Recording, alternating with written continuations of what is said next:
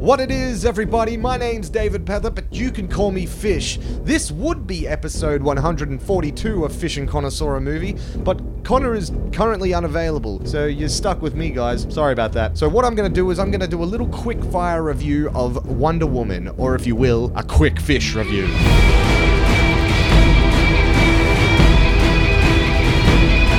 Here we have the origin story of Wonder Woman, DC's latest after a pretty so-so run of films in 2016. I am Diana of Themyscira. We open the film on a young Diana being raised on the island of Themyscira, home to the Amazons, a race of warrior women created by Zeus to protect humankind against the corruption of Ares, the god of war. Diana just wants to be a warrior like all the other women on the island, but her mother is having none of that, so she's forced to train in secret. Years later, spy Steve Trevor crashes his plane on the island, closely pursued by a bunch of German soldiers. And as German soldiers seemingly always do in Hollywood movies, they open fire on everyone around them.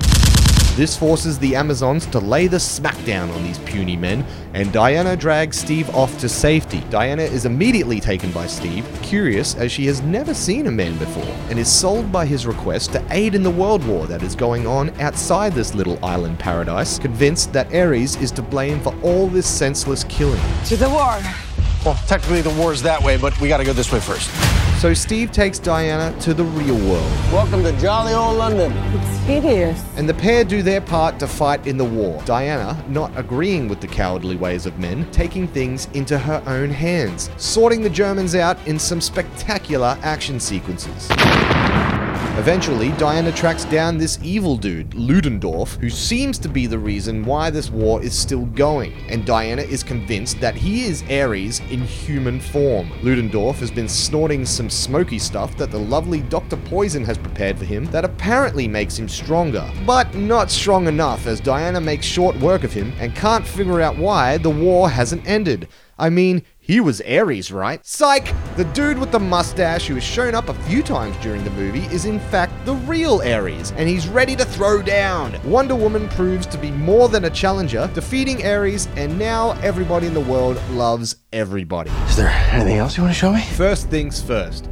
Gal Gadot is awesome as Wonder Woman. I did have my doubts. I mean, she was great in Batman v Superman, but I just couldn't get past the way that she looks. Wonder Woman, in my mind, is a huge Amazon woman, like Lucy Lawless, Xena Warrior Princess. But Gadot owns it here. She is Wonder Woman. Her naivety is sincere, but when she is in battle, she is ferocious. It is our sacred duty to defend the world. This film could have easily taken the obvious route of becoming a politically correct statement of how a woman can carry a movie. And although Diana is a strong female character in a man's world, it's never really about that. Sure, young girls have a hero figure to look up to here, but I would argue we all have someone to look up to in Gadot's Wonder Woman, as she plays the hero role with such a pure desire to do the right thing. She isn't a strong female character in my eyes, she's a strong character.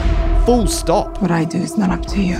Chris Pine played his role just right, becoming the perfect sidekick. Well, that's neat. But I gotta say this right now. Everybody seems to be frothing about this movie, but honestly, it's not that good. Say what? I mean, the villains sucked. Ares was underwhelming. Oh, look out, the dude with the mustache was the real bad guy all along. At least get rid of the mustache when he's in full god mode. And the final fight turned out to be exactly like what everybody hated at the end of Batman v Superman. You know, the one with the dodgy CGI Doomsday? Only I thought that fight was better than this fight. Then we've got the red herring villain, Ludendorff, who was severely underused, played sinisterly by Denny Huston, who is the king of playing douchebags like Stryker in Wolverine Origins. Only thing is, he doesn't really amount to anything. What was with that stuff he was taking, made by the good doctor with that lame face mask? Was it literally just so he could last a little bit against Wonder Woman? Cause there was never really a doubt that she would win. And therein lies my biggest problem with this film. Diana is a god fighting soldiers. Talk about being overpowered.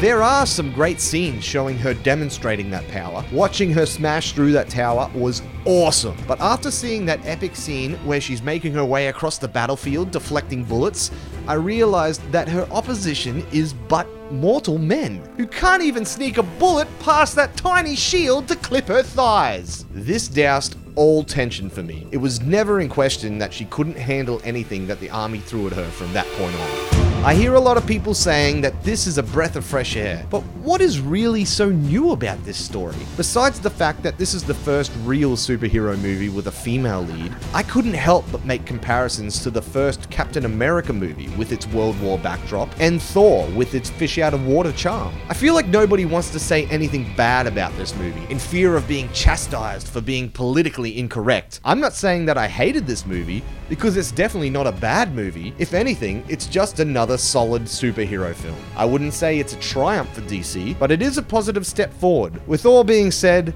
I still like Batman v Superman just a little bit more. And everybody hates that movie, so I guess I'm just crazy.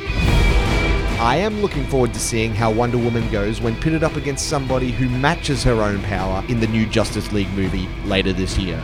But for now, Wonder Woman gets a 3 out of 5.